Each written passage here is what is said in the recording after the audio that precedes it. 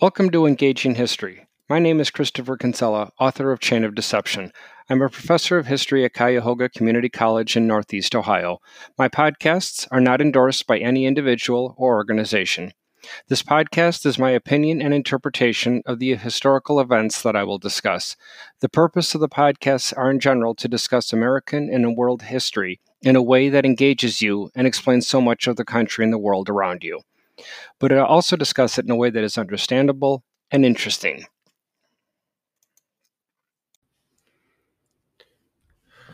Welcome back to our series in the second part of world history, where today we're going to begin with podcast number 9, continuing our discussion of the French Revolution.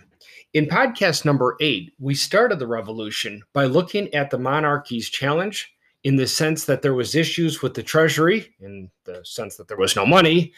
Bankruptcy has a way of causing a lot of unrest in individual homes as well as countries as a whole. So the fact that, again, that the treasury was bankrupt, there was also other domestic problems in the sense of meteorology, with hailstorms wiping out French crops throughout the summer of 1788, followed by a severe drought, and then one of the harshest winters on record. Other than that, things were great in France, hence the reason why, again, political unrest was just ripe for breaking out. We then also discussed the convening of the Estates General, where I went through and discussed the first, second, and third estate. And if nothing more, we remember that the most important part is the fact that the estates voted as a whole. So every vote would either be 3-0 or 2-1. There was no other possibility. Either 3-0, everybody agrees, or 2-1 with 2 of the estates agreeing and 1 estate disagreeing. Needless to say, the clergy, as the members of the first estate, along with the royal class, the nobility, as part of the second estate, constantly were voting together and essentially voting the third estate out and making them the minority party, even though they were 70% of the population, because of course the peasants the commoners are what made up the third estate. We looked at that tennis court oath, how King Louis XVI was panicking in his own way, trying to stem the tide of a political unrest that had the notion of breaking out into political revolution, as had done in the British colonies in the decade prior. As a result, the Bastille prison would begin what became known as the French Revolution on July 14th, 1789. The Declaration of the Rights of Man were drawn up, and then a rebuilding of the French government, establishing a constitutional monarch, as we talked about, and all of the limitations and the rights of that. We ended that podcast, though, by discussing the enemies of the new government. Remember that just because a political revolution comes to a close, that doesn't mean truly that everybody lived happily ever after. That works well in a nursery rhyme and fairy tale. But in reality, there's almost no record in human history of that ever being the case. The enemies within the French government were many. The Roman Catholic Church clearly wanted to turn back the tide of change, as did the aristocracy who had fled France, and even the peasants. Some of them thought that there was simply not enough change. And please note for my American listeners to think, hey, we did it right. At least when our political revolution came to a close, boom, that was it. That's absolutely false. As my podcasts on American history also explain, there were enemies within the new American government. Days after the Treaty of Paris was signed in September of 1783, establishing an independent United States of America. One might say, yeah, but those individuals not happy with it, their names have kind of gone lost to history. Arguably, one of those names is the most famous in American revolutionary history, none other than Thomas Jefferson, who truly thought that a political revolution, by and large, was necessary every 20 years. He literally thought every generation had the right to rebel and overturn the existing government. Remember, too, that with the American Revolution, we started out with a government that was broken from the moment the parchment was signed with what became known as the Confederation Congress, which was our first form of government. Mythically, we tend to believe that we went right from the American Revolution to the Constitutional Convention and then received our Constitution, signed it, accepted it, and lived happily ever after. And even that wasn't true. The American Revolution ended with the Confederation Congress as our form of government already established. It would be just a few years, just a small number of years, before Americans by and large would realize this Confederation government, it's not working. Well, can anybody blame us? We had no experience with self or independent rule, any more than these revolutionaries in France had any notion of how also to self-govern, even though they created a new form of government, a constitutional monarchy. Change is difficult. Change is painful. In order to accept change, as Dr. M. Scott Peck stresses over and over again in his trilogy On the Road Less Traveled, the first one published in 1978 and subsequent ones published throughout up to the 1990s, as he says, accepting change means something has to die, a former way of doing something, a former way of interpreting something, a former way of thinking has to die if you're going to accept new. Because of those enemies within the newly established French government, what should have ended the political revolution in France would turn out to only be the beginning. So in podcast number 9, we're going to discuss what these people did not know as that revolution was thought to come to a close, as it would break out once again in June of 1793. This would become known as the second phase of the French Revolution, known because of its bloody signature of 25,000 needless casualties, the Reign of Terror. Threatened by the less radical and worse, the conservative, the most radical elements within the French Assembly sought to eliminate any resistance to further government change. Extremists declared war as a way to rally around the flag and create and increase French sentiment for their own domestic policy. Extremists declared war on almost all neighboring countries, including England. If you want to paralyze people in fear to get them easy to be controlled, all you have to do is wage war. And the thought of being attacked by a foreign nation, whether real or imagined, is enough to discipline any population to adhering to the new government.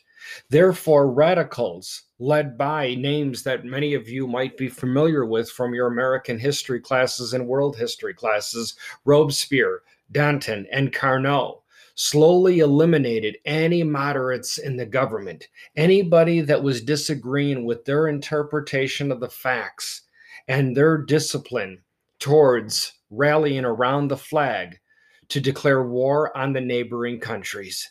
The problem was, starting in June of 1793, that it was simply too much change and way too fast. And as a result, it created suspicion equally as fast. Suspicion within the government, the country of France.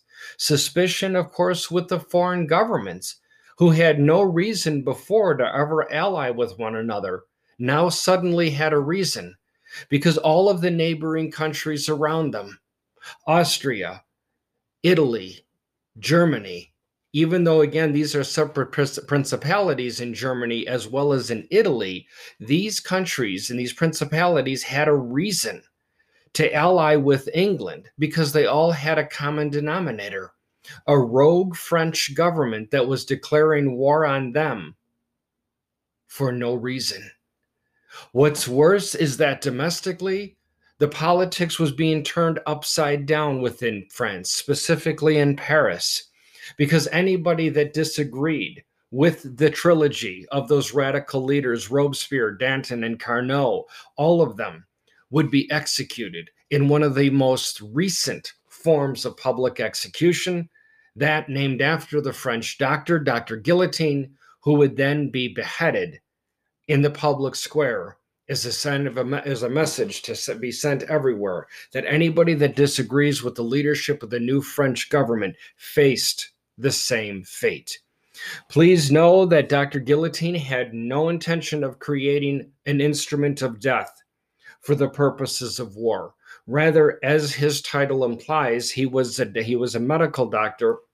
What he wanted to know is if the human brain could still control the face and facial parts after it is severed from the rest of the body.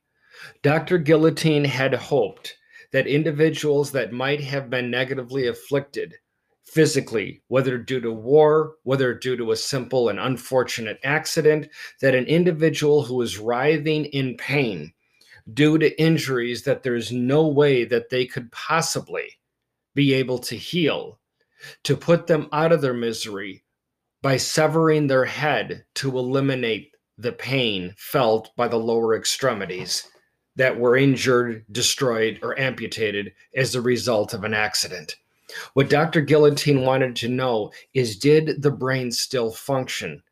And if so, how long after the brain and head was separated from the neck and torso?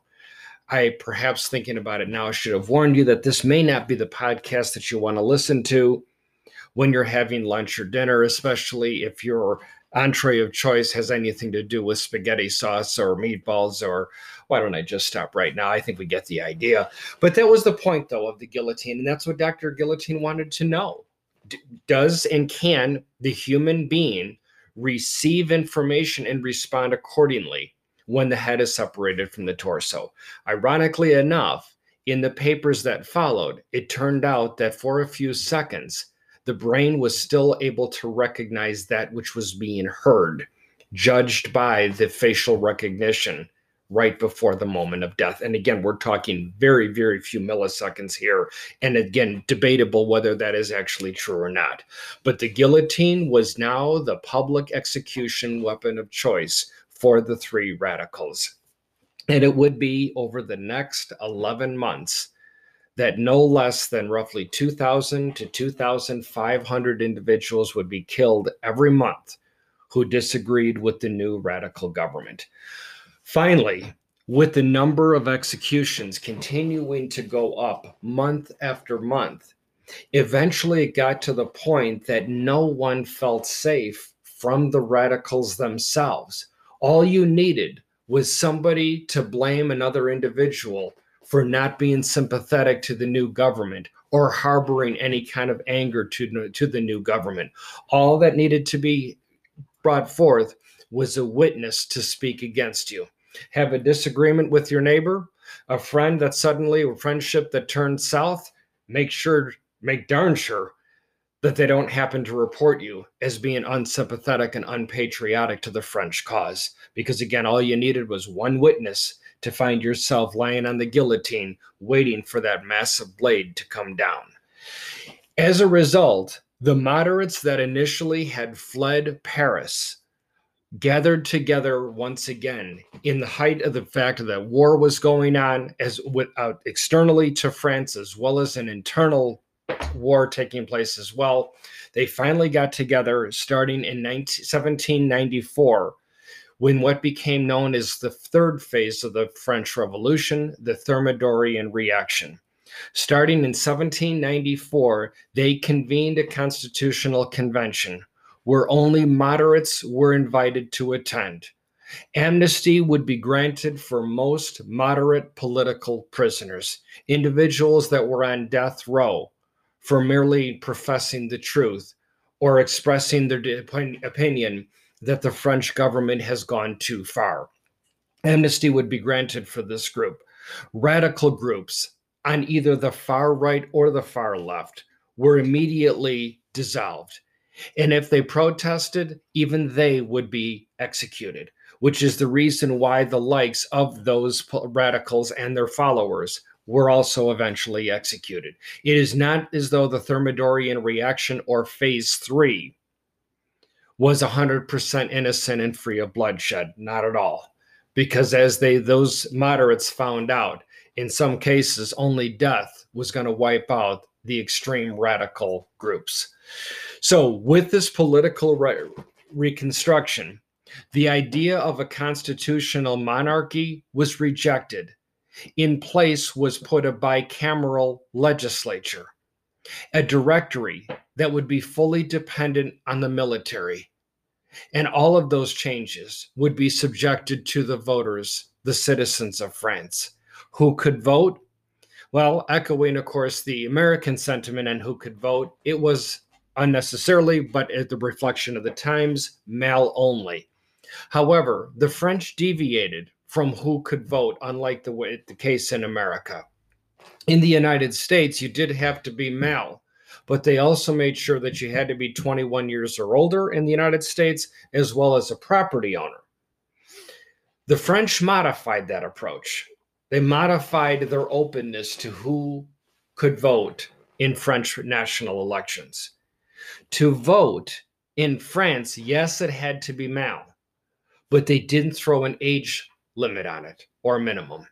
The reason being is because you either did have to be a property owner or you had to have served in the French military. So if you were a soldier or a property owner and male, then you could vote.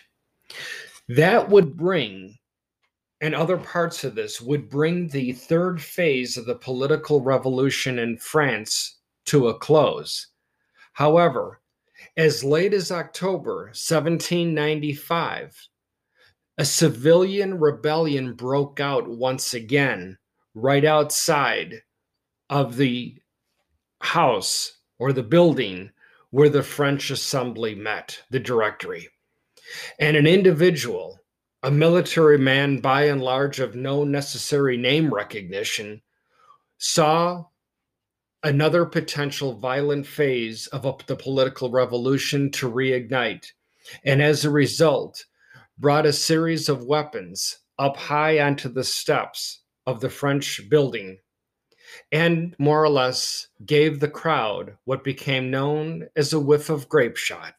In other words, he shot shrapnel at the rebellious crowd, which disbanded and then simmered down. The rebellious crowd, trying to reignite a revolution, was disbanded in what they thought would bring the violence to an end forever in France.